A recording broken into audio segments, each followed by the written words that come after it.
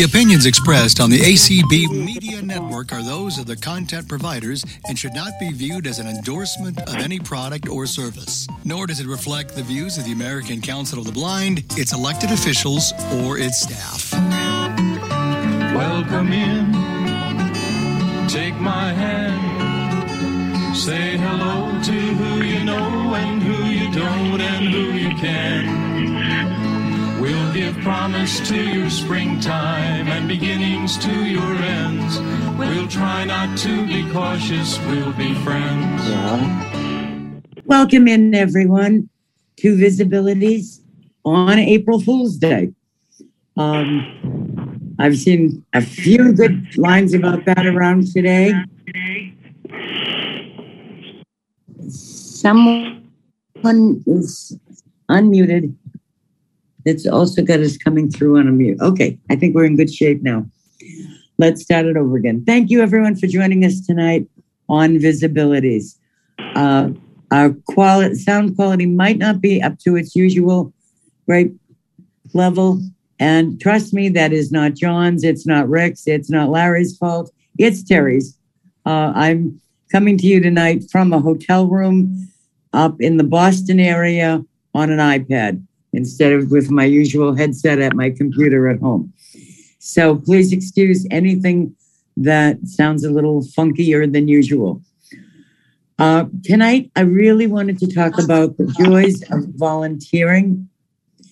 And we all do a lot of volunteering, but sometimes it kind of gets left behind, and we don't really think about just how much good some of us have gotten from a volunteer, or just how much good one of you may have done as a volunteer, or many of you may have done as volunteers. And there are just such a wide variety of things that need to be done to help one another in this global community.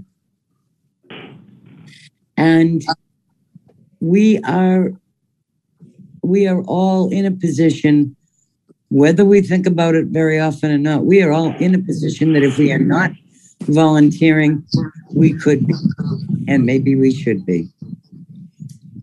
And so tonight, I wanted to bring a few people forward who I know have done a lot of volunteering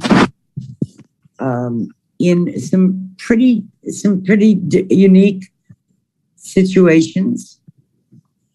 And so I'm going to ask our first speaker is going to be Marie Hennessy. Many of you may know Marie, as she has been very involved with Ski for Light, with a lot of different things in Massachusetts, with different organizations and agencies.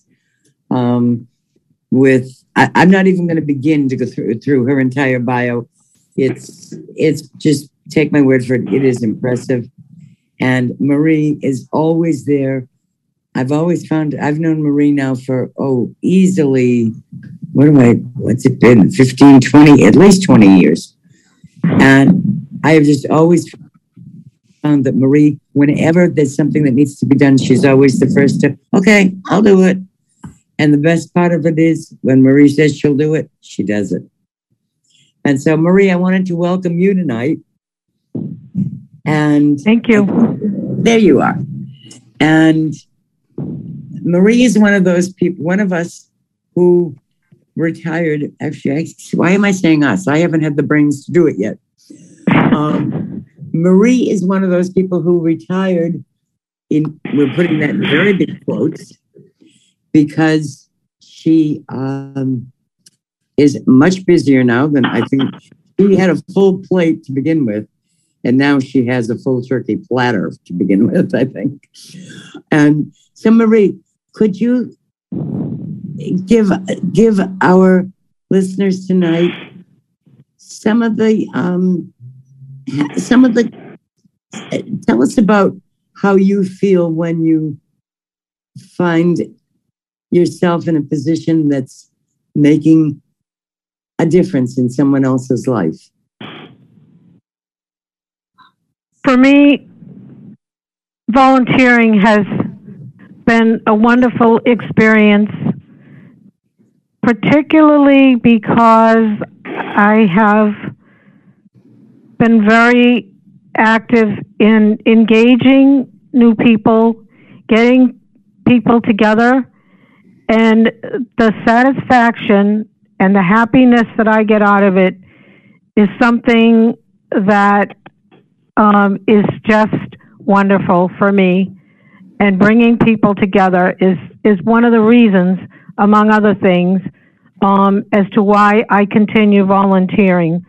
The more I do, the happier I am, the more people I can get together, have people to meet people, make new friends, which I have made in many of my volunteer experiences, is something that I hope that everybody has an opportunity to do someday if you haven't already done it already.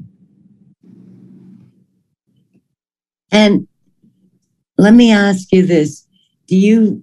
Have you done much volunteering outside of the disability community?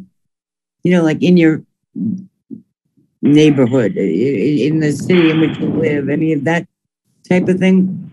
I know you've done some outside of the blindness community, blindness and low vision community. Can you just give us some ideas of the things that you have done? Some of the things that I have done is have always been willing to help my neighbors if they need help in my community. I have been on a couple of the Malden, the cable shows that they've had. And I feel like as a person with a disability, being in my community and being out there is a way that I promote a lot of great knowledge to people and seeing how people can do things in their community. And I think you've done an amazing job of that. It's amazing the people that you run into. I run into every once in a while, and they'll say, "Did you know what Marie did?" And it's always something really cool. My son, who has multiple disabilities, one day came home from his day program and said, "Our friend was at my place today." And I'm thinking, okay, can we narrow this down a bit? And I said, "What friend?" He says, "From Perkins." And at the time, Marie was president of the Perkins Alumni Association.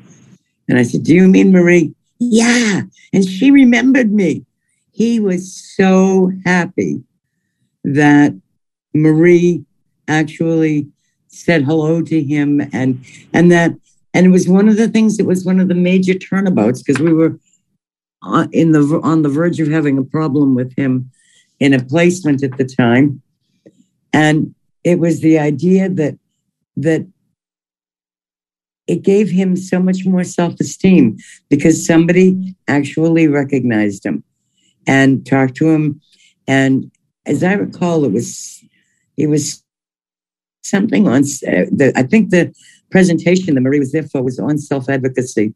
And trust me, yeah, he has become quite the self-advocate since then. He, for a kid that started out with some really, really tough breaks in his life, now he can do things. He has low vision, but he has several other disabilities. But he can leave his home in the Boston area and get to mine and Frank's home in Maryland completely independently. I'm not sure that I could do it sometimes. And so much of that relates back to things, people being able to just increase their self-esteem and their self-confidence through volunteers, like Marie was with Scott that day.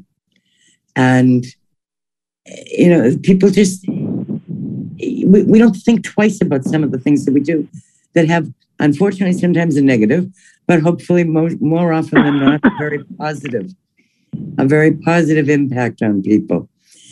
And so I want to go on a little further. Marie, I'll be back to you shortly, but I do want to introduce one of our other volunteer that I have recruited for today. And many of you probably remember Judy Cannon. She was served as nominating committee chair. I seem to remember her either on credentials or credentials committee chair through the years. She's been involved with guide dogs. She did a lot in ACB through the years. But we're not going to talk to Judy right now. We are going to talk with her husband, Larry. And Larry has been an amazing volunteer, especially with creating materials up at the Perkins School for young children. And I'm not going to try and follow it all. I will follow it all up if I try to go on with it. But I want to welcome Larry.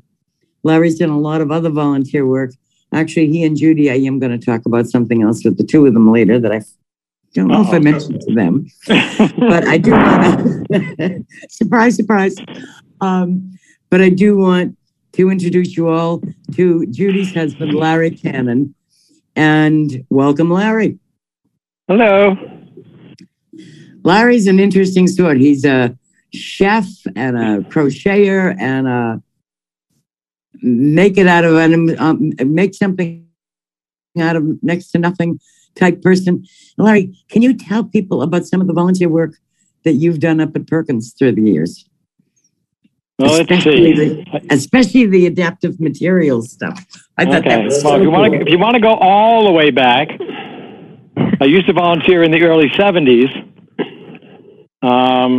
After I first moved to Boston, I was working at the Sheraton Hotel and I had Thursdays off.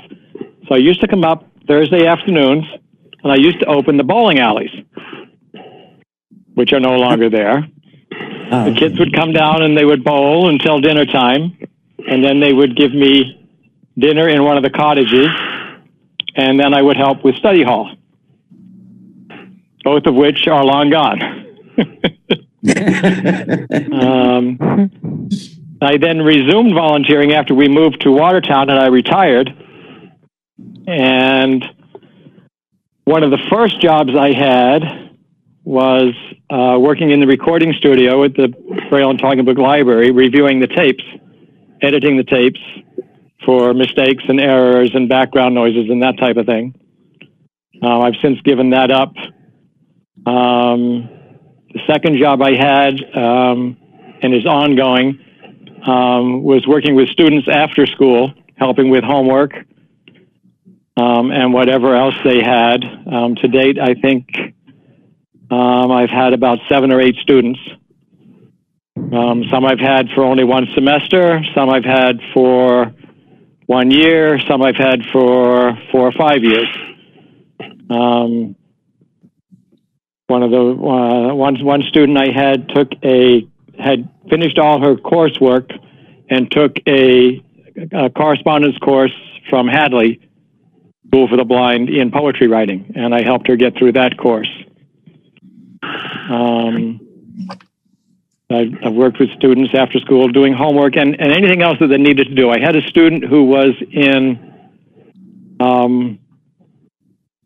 what was the cottage? Not Kayla. Keller Sullivan? No, the other cottage where they did their Bennett. She was in Bennett, and I would go and help her with, she was cleared to do cooking, and I would, as long as somebody supervised her. So I would go and supervise her cooking her evening meal. And I would also take her to Stop and Shop to do her groceries. So she would do a meal plan and a grocery list and have it approved by the staff. And the staff would give her cab vouchers. Well, I took her shopping one day and she lost her voucher to get back to the Perkins. So I made her walk back from Stop and Shop. And when I got back, I said to Marcia Moore, I said, I'm sorry we're gone so long. I said, but she lost her cab voucher, so I made her walk back. And Marcia said, good for you. And she never lost her voucher again.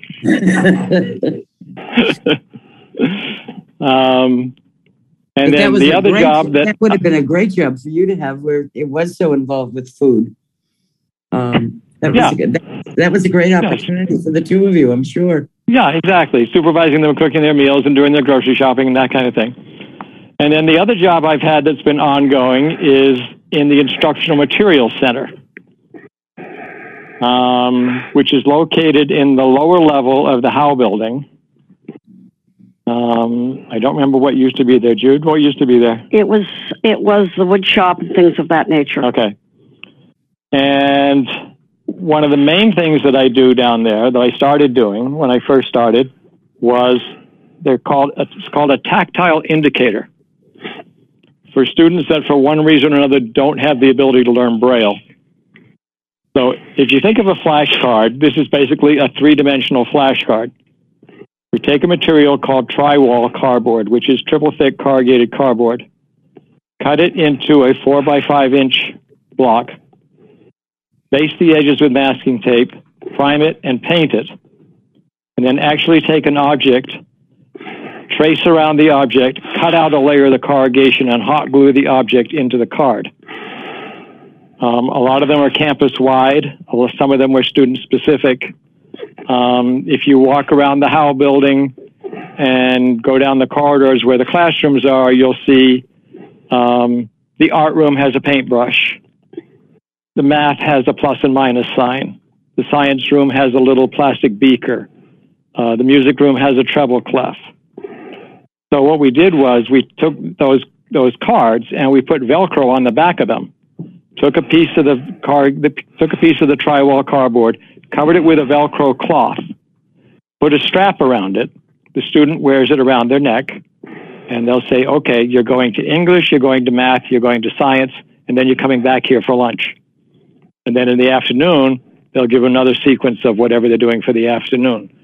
So on any given day, I can go down, and there can be anywhere from a half a dozen to a dozen or more items that need to be embedded into these cards, particularly at the beginning and the end of the year when students are transitioning up into different programs. Other things I've done in the IMC are back during the work progress administration, they put people to work and they built a lot of the scale models that are in the Tactile Museum downstairs, and I've restored a lot of those models. One of which was St. Patrick's Church, which is in Watertown, on the other side of Watertown Square. And I was getting ready to restore it, and I was cleaning it up, and I took the roof off, and I'm cleaning the inside, which is pretty clean because the roof had been screwed into place. The outside had to be totally repainted and everything. And I'm looking at the floor, and there's 4 screws in the corner where all the pews were hand-carved, the altar was all there, the stained glass windows, and I'm looking at the floor, and there's 4 screws in the corners of the floor. So I took out the 4 screws and lifted up the floor, and there's the entire lower church hall, all in scale underneath. So I restored that. I restored several other models. I've done things. Teachers that are doing maybe a particular project will come down. I had a teacher, this is 2 or 3 years ago, come down and say, I want to do a unit on bridges. Can you build me some model bridges? And I said, yeah, if I think about it long enough. I said, how soon do you need them? She says, well, not right away, whenever you can get to it. I said, okay. So I talked it over with Betsy, and we said, well, do some research and figure out what you need for materials, and I'll get you the materials. I said, okay. So I came home and I Googled model bridges. And unbeknownst to me, there are entire websites dedicated to building model bridges out of popsicle sticks. Who knew? They use them in high school physics classes to test for different stresses. So I printed out about 8 or 10 different bridge models and took them down to Betsy, and she got me a couple of cases of popsicle sticks, and I built the models, including one which looks exactly like the, what's the bridge out of Boston? Bridge. The Zachem Bridge in Boston, with the cable stays and everything else. So now they're part of the Tactile Museum. Teachers will take them to their classroom, use them for lessons. They get broken, they send them back. I repair them. I've made a couple of tactile games. The last one I did, a teacher designed a McDonald's game and brought it down and said, "Can you build this?" And I said, "Yeah, probably." So it was basically a cafeteria tray, and it had different sections that held the portions of your McDonald's meal. So there was a napkin holder, there was a straw holder, there was a circular holder that held the hamburger, a circular holder that held the drink, a holder for the French fry container. And there were 6 items in all that went on the tray. So we made holders on the tray that held each of the 6 items. And then we made a 6-compartment box. And in each section of the box, we put a separate lid. And on the lid, we put dowel pegs. The dowel pegs symbolized the dots on the dice. So you rolled the dice, whatever number came up, you opened that lid, took the piece out, put it on your tray. Whoever finished their tray first won. I've done that. I've done teachers need stuff laminated, copied and collated, whatever they need to do. So, Larry, you must tell my favorite story about the boat. Which is your favorite story about the boat? The boat that that you were building. Oh, the sailboat? The bigger boat with the kid took all the pieces out. The four-masted schooner. Okay. So a lot of the time, especially like during the end of the year when students are kind of winding down their classes and they don't have a lot to do, the cottage staff will find projects for them to do to keep them busy. And a lot of those projects involve building of models. But then the student graduated and moved on and left the model behind, and so I've got probably a half a dozen different models down there that need to be finished. Well, one of these models was of a 3-masted schooner. Beautiful wooden model. Bessie said to me, "Do you want to finish this?" I said, "Sure." So I opened up the box, and there were parts of it that were built and parts of it that weren't built, and I'm reading through the plans and looking through, and I'm reading through the plans, and all the pieces were numbered. I said, "Oh, this will be good." And then I go back into the box, and of course, all the pieces were numbered, and they were originally in separate envelopes, and the envelopes were numbered. But this student decided that they wanted to see what the pieces looked like. So instead of opening, you're laughing at me, instead of opening up one plastic bag and taking the piece out and looking at it and putting it back in the plastic bag, they put some of them back, but they decided some of them were just going to drop in the box. So I had no idea. So I had to look at the piece and try and figure out where it went. And then some of the pieces were missing, so I had to build and cut and fit pieces to fit. But we got it done. It was a challenge. Some of the other models I did a fishing boat in dry dock model, complete with all the nets and everything else, and that's down in the that's in the classroom of the next to the IMC. There's a classroom there, and a lot of the models are in there. What else have I done, Jude? I think you pretty much covered it. I think so. Yeah. Kind of sounds that way. So it's kind of like whatever, so I never know what I'm going to be doing each week when I go. And he can't wait to get back to Perkins. And I mean, there's some things that were ongoing, like the models. So I knew that after I finished whatever I had to finish that week, then I would take out the model and work on the model. But, I never knew what was going to be on my bench each week that I went down. So that was a lot of fun. I've also helped with different occasions and things on the campus when they needed people, if they had people coming on campus for conferences and stuff, and they needed somebody to direct traffic and get people from one building to another. I've done that sort of thing.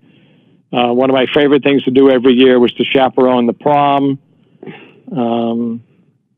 And so, yeah, I never, Linda from the volunteer office would call me up and say, "What are you doing on such and such a date?" Because I think she had me on speed dial, and I'd say, "I don't know, Linda, what am I doing on such and such a date?" So, I was up there, easily 3 or 4 times a week.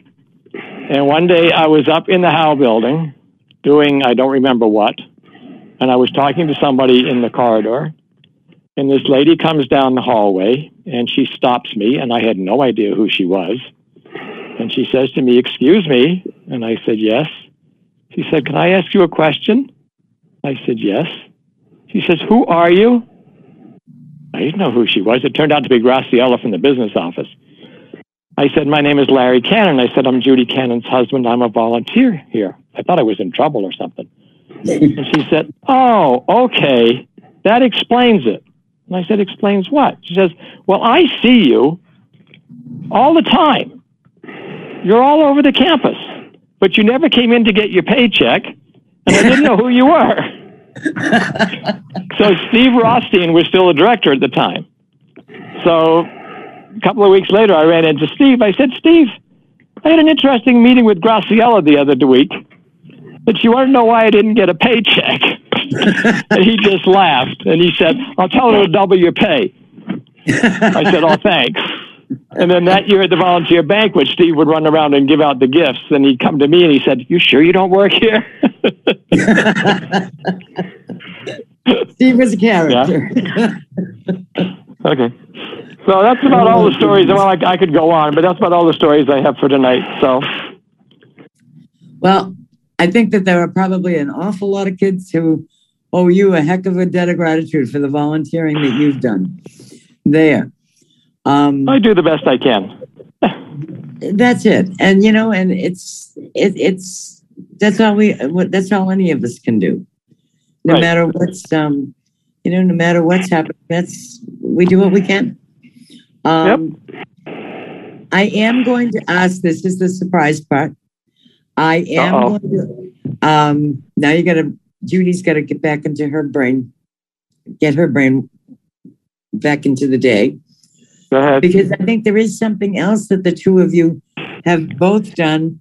And it's really pretty non-disability related. And that goes back to, for those of you, someday maybe we'll do a virtual tour of Perkins, because it seems like between Judy and Larry, you heard half of it tonight. But one of the other things that they have been very, very involved in the past is the Boy Scouts. Oh, yeah. Actually, Cub Scouts. Well, Cub Scouts, that's right too. My mistake. I knew you'd correct me on that one, Jude. Well, it started when our son Daniel was in 2nd grade, and he wanted to join Scouts. First grade. First grade.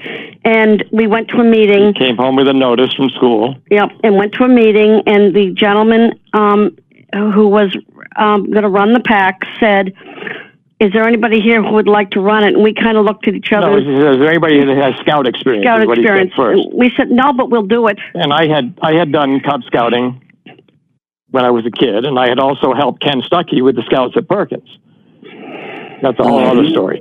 But and so he said, okay. So he said, all the first grade kids and their parents come with me into the other room. So we took because that's a separate program. It was a new program. So we all go in the other room, and there were how many kids that year? About 16, I think. 16 or 17, something like that. So the guy from council said, okay, I need 2 parents who would like to run this program. So Judy looked at me and said, "You want to do it?" I said, "Sure." So we stuck our hands up. And we had no idea what we were getting into, because we kind of ran by the seat of our pants. And we ran the Tiger Cub program for a year, and then Daniel moved up to Cub Scouts. We were den leaders, co-den leaders. Co-den leaders for...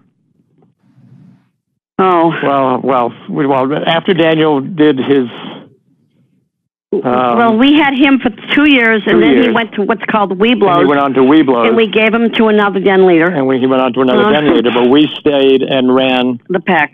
The den. Yep. We ran it, and then... and then we ran the whole program. I became Cub Master, and Larry became I became Assistant Cub Master first. Right. With Ed. And then Ed left. And then Ed left and went to Braintree. Well, he went Randolph, and his kids were in school in Braintree. So Judy took over as the Cub Master. Cub Master, and I stayed on as Assistant Cub Master. So we ran that program for another 5 years. Both got our 10-year pin. Judy retired.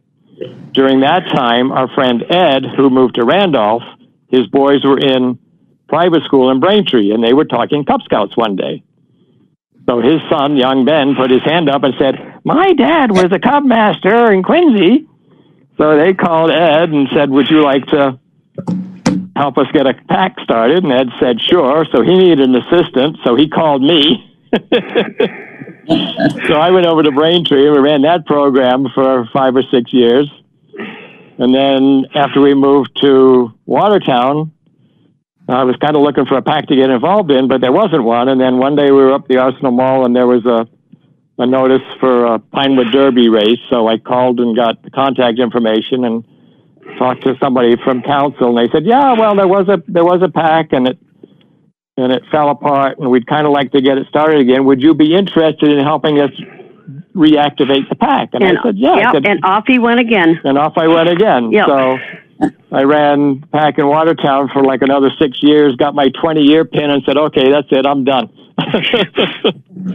So we've been involved with many things through our lives, both of us, and have loved every minute of it. And how long did Daniel stay with Scouts?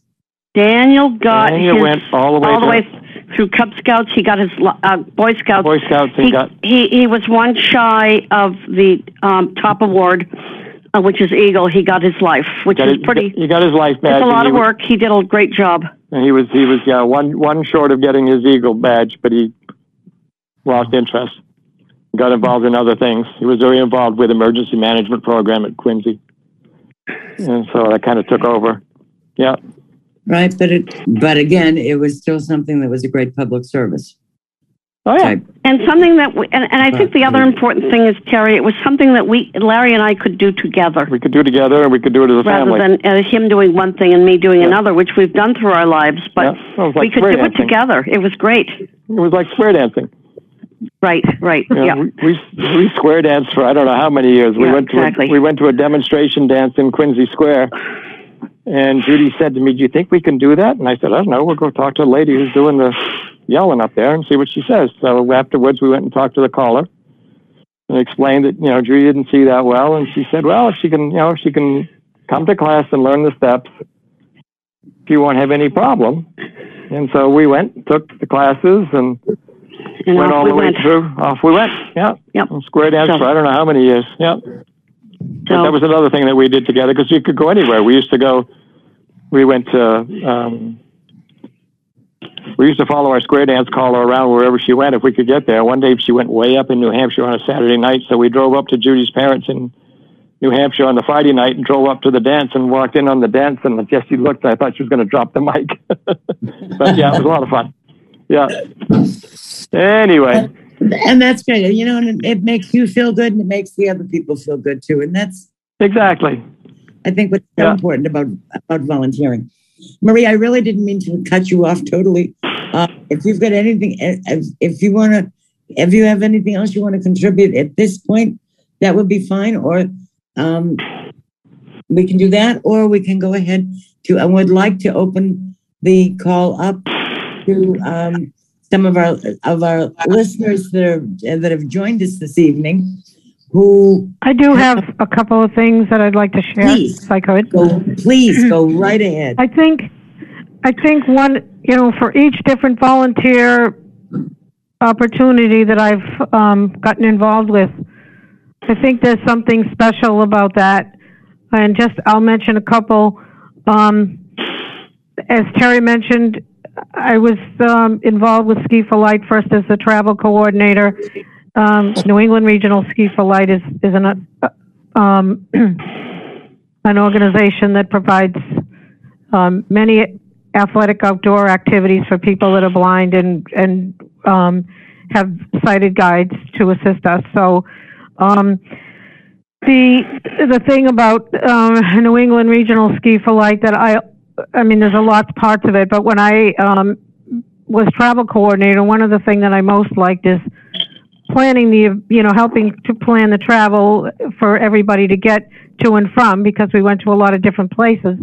But the thing that was really most memorable for me is when I would speak with somebody to make the travel arrangements, many of these people, particularly, of course, the guides, who maybe in some instances have never encountered a blind person before, never had been involved with anybody or even met anybody for any reason, and they sign up for this trip to be with blind people for the weekend, blind and partially sighted people, just to be able to have a conversation, get them to feel at ease, to answer their questions. I would bring up, particular aspects of the weekend, go over all the details, and really give them a time to talk to somebody that was totally blind. But I also mentioned, that there were different levels of vision that people had during the trip.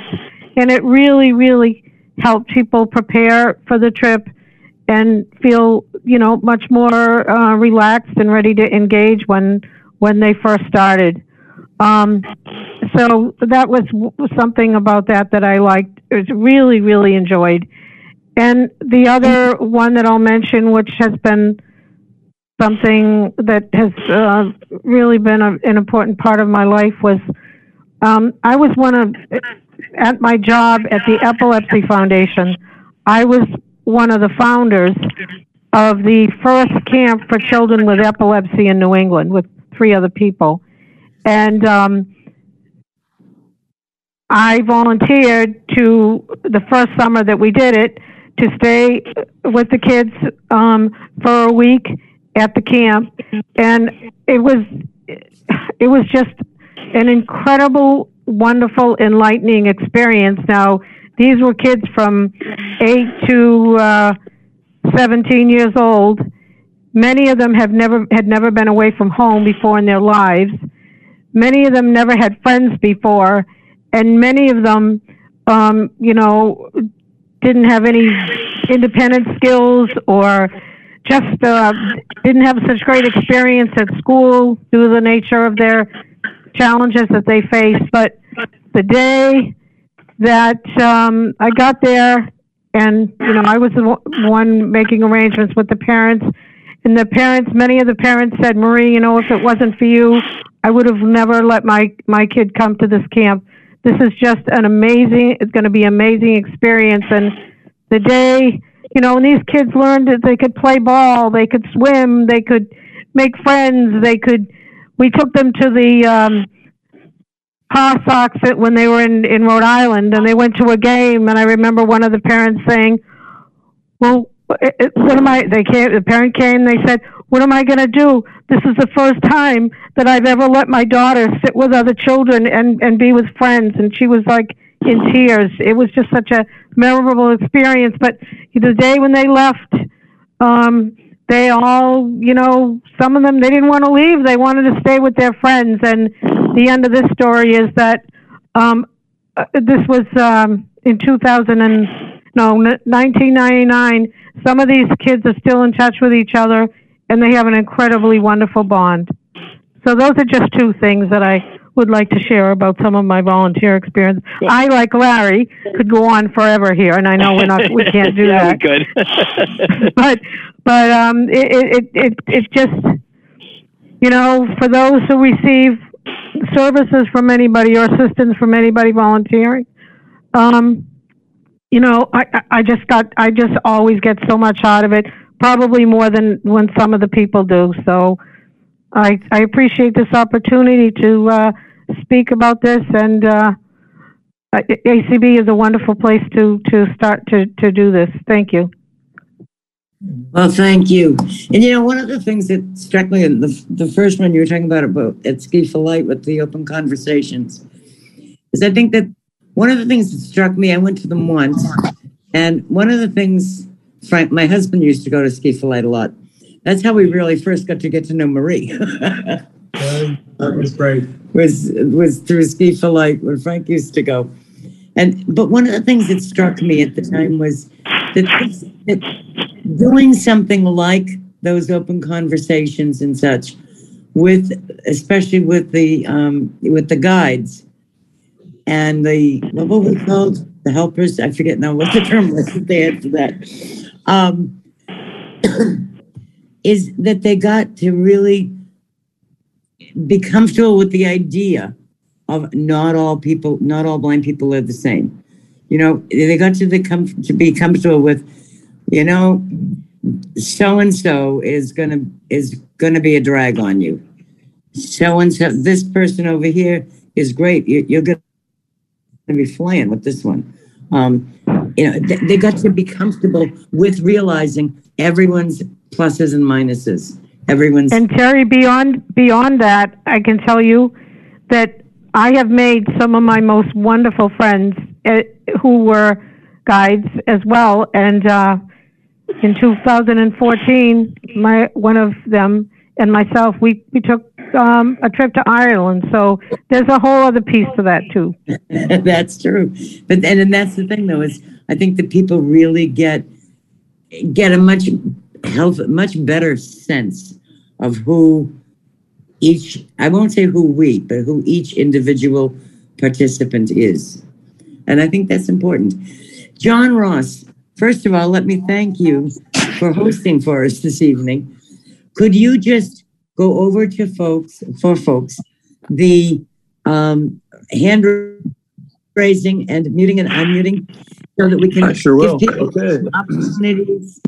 I'd like to give everyone an opportunity to either tell us your volunteer experience, whether it's that you've been doing the volunteering or getting a benefit from a volunteer, or if you have any questions you'd like to ask. So please feel free to raise your hand. And John, I'll be quiet so you can talk now.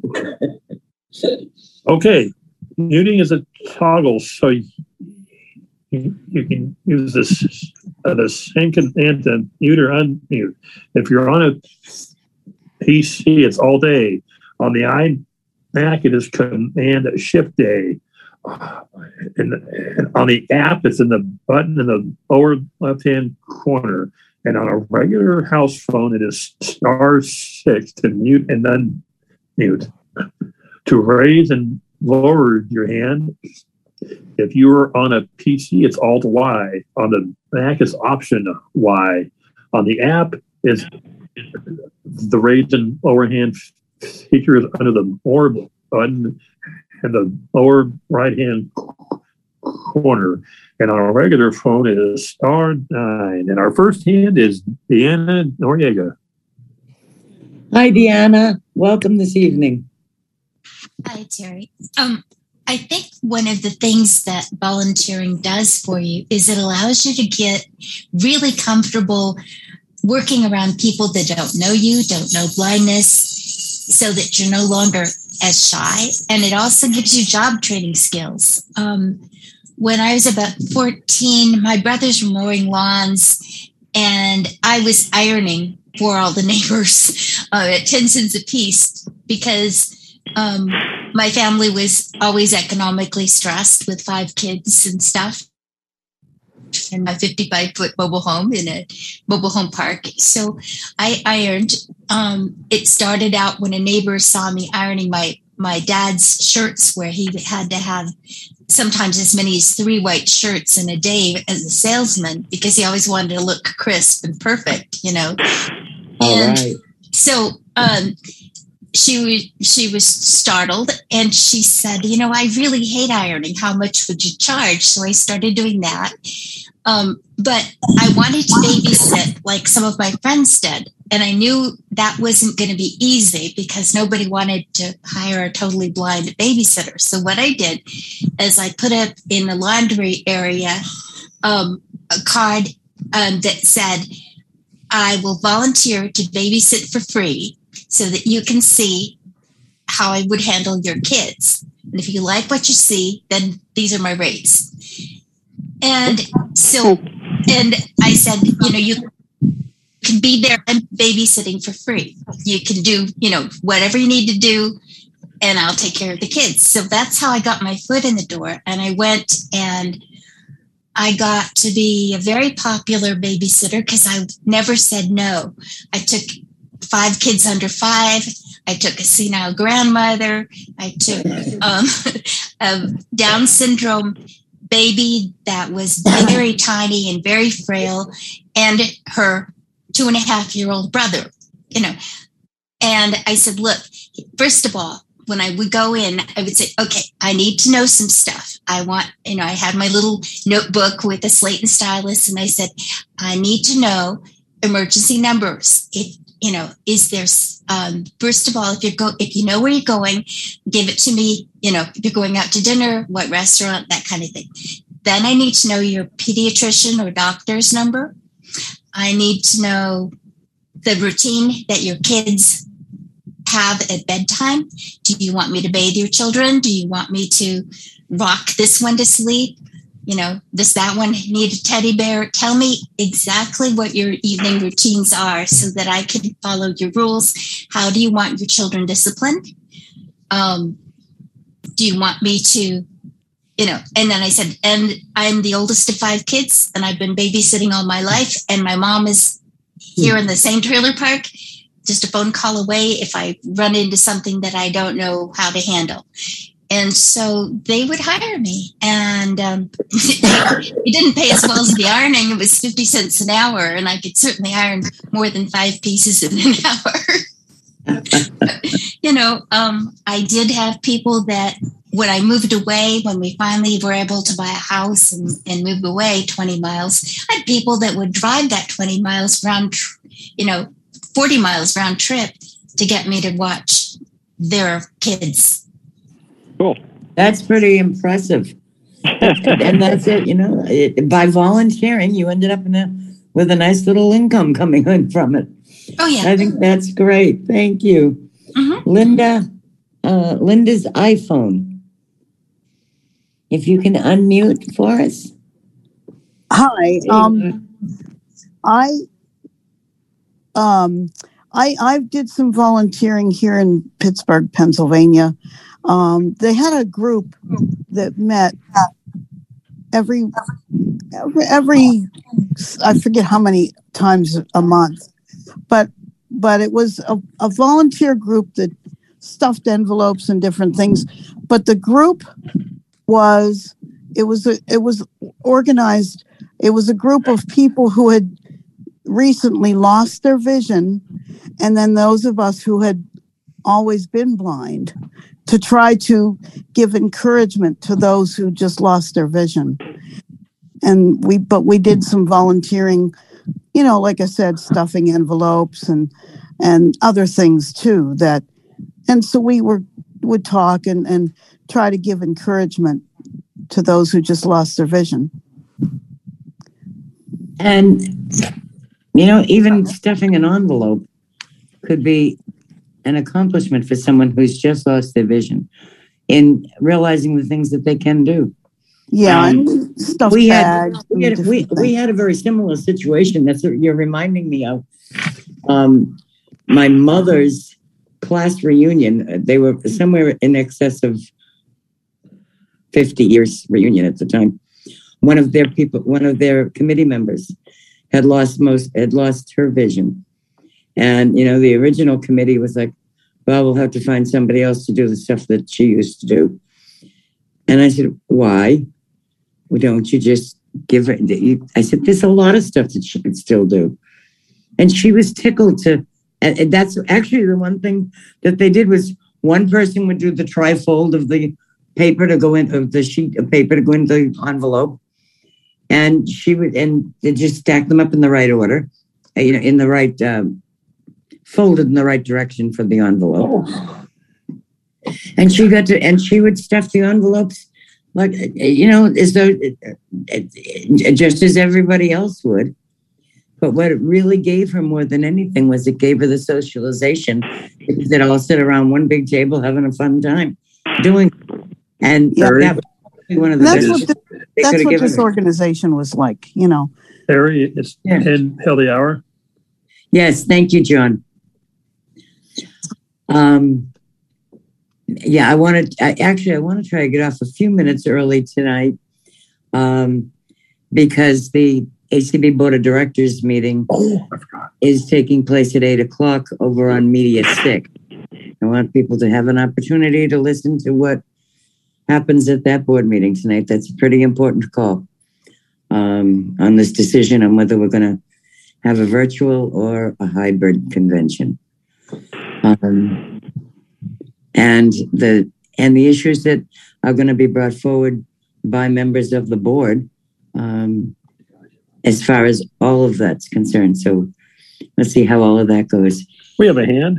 Meanwhile, we do have area code 505. I believe that's Beth from New Mexico. Yeah, Beth. Beth, good evening, Beth. Hello, Terry. Yeah, I like volunteering too. Tell us about your volunteering. Oh, me? Yeah. Well, my kid's father got me into volunteering at first, and then I got a job there with Catholic Charities translating Spanish into English because he's Cuban. And I used to do that in Albuquerque. I'm hoping to find another volunteer job too here, where we moved to. And I was going to ask you, the board of directors call is not listed on the community calls. Because it's not a community call. Oh, I have no idea. I have no idea. It's listed. It went out on the ACB conversation. It's not a dial-in. It's Rick. Can you? It's available. It's being streamed, but I don't know beyond that. I honestly don't. I don't know if someone else might. It's being streamed. I could probably find it. Yeah. Yeah, I know it's being streamed on 6. So I'm guessing that maybe that dial-in phone number is also good to press 6, but that's purely a guess on my part. Yeah, the normal dial-in number for ACB Media, you would do option 6, please. Thank you, Rick. Oh, okay. Thank you. Yeah, I did. I liked volunteering a lot when when I used to do that, and then they decided they should pay me. I'm like, all right, to pay me in cash and stuff. And I didn't mind that either. And it was doing a good service. Well, I'm sorry, I'm not getting what you're saying. I'm having trouble hearing on this device tonight. Oh, missing what you're saying. So please, if I'm responding badly, I don't mean it's not. Please don't take an insult by it. Let me very quickly thank you and Nora. Just ask Nora to unmute. We've got about 1 minute left. Nora, there you go. There you are, Nora. Hi. Yes. Yeah. I like volunteering. I used to work for a very short time, Special Olympics, with a thing called Daring Adventures, and I used to help out by giving out awards. Well, more like gold and silver and bronze medals, and I used to help out another time, which is really fun. And I enjoyed doing the bowling meet, the bowling league thing, and I volunteered. And unwrapping the gold and silver and bronze medals, and I thought that was fun. So I enjoyed those. That was back in 1999, and the others were like back in the mid to late 90s. So I had so much fun doing that. It was really fun. So that was it. I'm sure. I've always thought Special Olympics was a great organization to do any volunteer work for. I did a little bit with them once. But then I've done a little bit with so many places that I don't even remember what I remember going to. I remember helping out a couple of times at some track meets that they had. But they're a great organization. I always liked working with them, along with a few other groups. But anyhow, I want to thank. I especially want to thank Judy and Larry Cannon and Marie Hennessy and all of you who have participated with us this evening. It's been great fun. I just hope that everyone gets as much out of volunteering, whether you're volunteering or not, or you're receiving, whichever end of the volunteerism you're on, that you really appreciate it. I know there are times when you feel as a volunteer that you're not being appreciated, or, it's one of those every good deed goes unpunished kind of days. But over the long haul, I have always felt it to be well worth doing whatever I can for whoever we can. I think most everybody with us tonight feels that way. Now, let me tell you one other really cool thing, and that is what's going on next Friday night on Visibilities on April 8th.